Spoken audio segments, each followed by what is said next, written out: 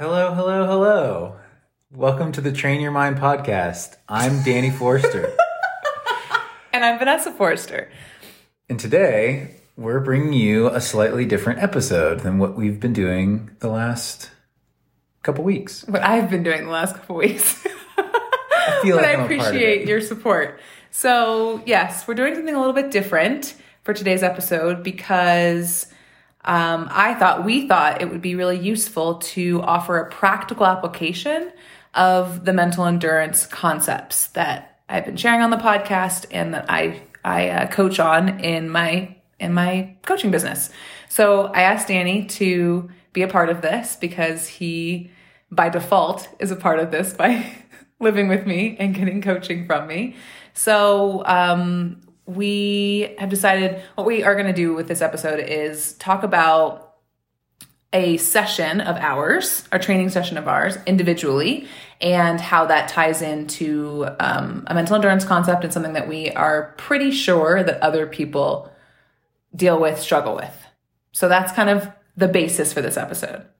Absolutely. Yeah, I think oftentimes when listening to the podcast or talking to you at any other point during our life, it's sometimes easy to forget that we all have human brains and that we, no matter how well we know these concepts and try to practice the concepts, at times we just have human brains and we fall into these patterns, and it affects everybody on good days and bad days. And so, just wanted to share and show that we're human too. Yeah, that we're human too, and that it affects our training as well. And as someone that teaches these concepts, I definitely want to show that I am human with a human brain. And as I'm working towards my own next level, my own next performance gains, that I navigate these things in the same way. So we're going to talk about the shoulds today. Yeah? Yes. The shoulds. The shoulds. I say quite often in my coaching practice to stop shoulding on yourself. So, Danny, I want you to actually start this off and kind of give just a touch into the training session where you struggled with this, with layering these shoulds on yourself. Right. So the last... and what that means too. Obviously. Right. So the last couple months, I have been doing a session on the bike, on the trainer, that I have struggled with. And it was slowly getting better and better. And ideally, as you get stronger, you keep practicing this same session over and over, you kind of learn how to do the session and you get stronger at it. But on this particular session, I have a power range that I'm supposed to hit, and I went into the session thinking I should be at the top end of the range because I've been doing it for a while. How many times have you been doing it? I've probably done it 6 or 8 times over the past... But at that point when you were like, I should start at the top of the range, how many times had you done it? Yeah, probably 6 times. Okay, 6 times already. Yeah, so I'd done it. I was familiar with the session, and I had seen me being able to hold towards the higher end of the range. So I go into the session and I get a couple intervals in and I am on struggle street, and I start to spiral about I should be able to hit these intervals. They're relatively short. I should be able to hold this for, all of these number of reps because it's something that I should be able to do during race day. And on this particular day, I couldn't. And I got off the bike. I ended up not being able to complete the entire workout. So I pulled the plug early. And I got off the bike and I was really getting down on myself. And that's when I came to you about it. And you were telling me about why do I keep saying I should be able to do this? Yeah. I think it's such a really powerful thing to question. Just get really curious about. Why are you using that word? What makes you think that you should? What's telling you that you should be able to hold this? What are you forgetting that's keeping you using that word against yourself? Exactly. And so I had been drawing upon previous experience, even previous seasons when I knew that I could hit those power numbers. And so just coming into that session being presumptive that, hey, I should be able to hit these powers and hold it for this duration of time. But what you brought to my attention is, hey, aren't you like 6 weeks into a training block, and couldn't you potentially be carrying some cumulative fatigue that might affect your ability to hit some of those numbers? And, that was something that I thought about, and I even brought up to my coach. I started to spiral of, I should hit these powers. Does this mean my training's not going well? Does this mean I'm not going to be able to hold power on race day because I have to beat Vanessa in the wager?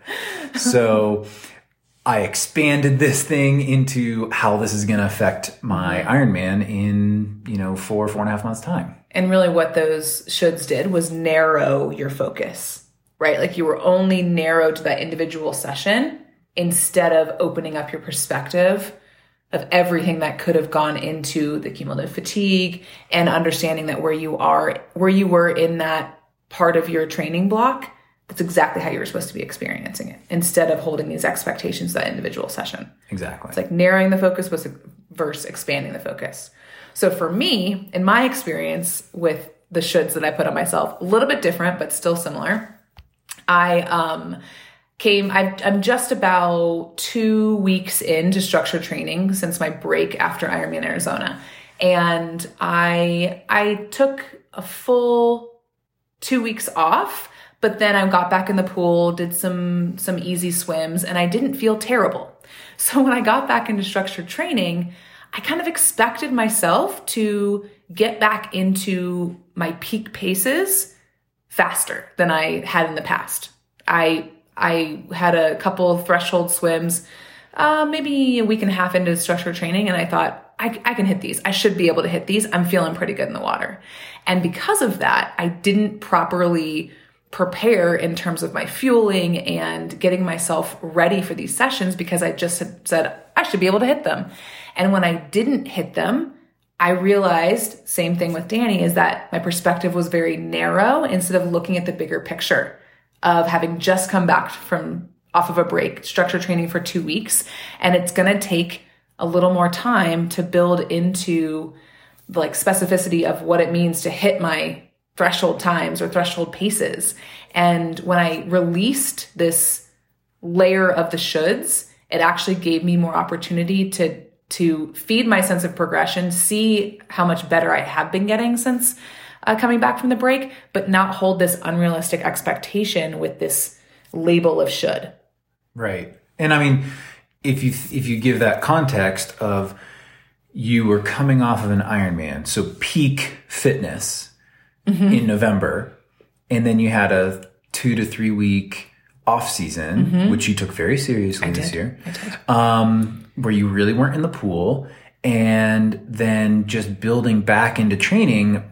If you think back of any previous year of what your swim ability has been in January, that's true. I'm light years ahead of that. But you can't expect to be holding peak swim fitness after a break and at the beginning of the year and starting a whole new training, season, building towards this year. And so, having those expectations and having the shoulds of, I should hit this, or, whatever your thoughts were, like you said, was a very narrow focus and not giving context to where you were in your cycle. Yeah, that's exactly right. So the moral of the story in this episode is to stop shitting on yourself. It's not useful. I don't think that shoulds are always attached to expectations. I talked about expectations in the performance self-judgment episode. It's okay to have an expectation as long as you don't use it against yourself. But the label of a should is something that's very strong, loaded language that we use against ourselves very often. So if you notice yourself saying I should be able to do this, I should be able to do that, just really check in, get curious, figure out, is your focus super narrow? Are you giving yourself enough perspective of where you are in your training block? And how can you give yourself more perspective and be more curious so that you don't hold yourself to an unnecessary should? Anything else you want to add? I think you hit the nail on the head. All right. That's it for today's episode. I will meet you here tomorrow, and I promise to be the one that does the intro tomorrow.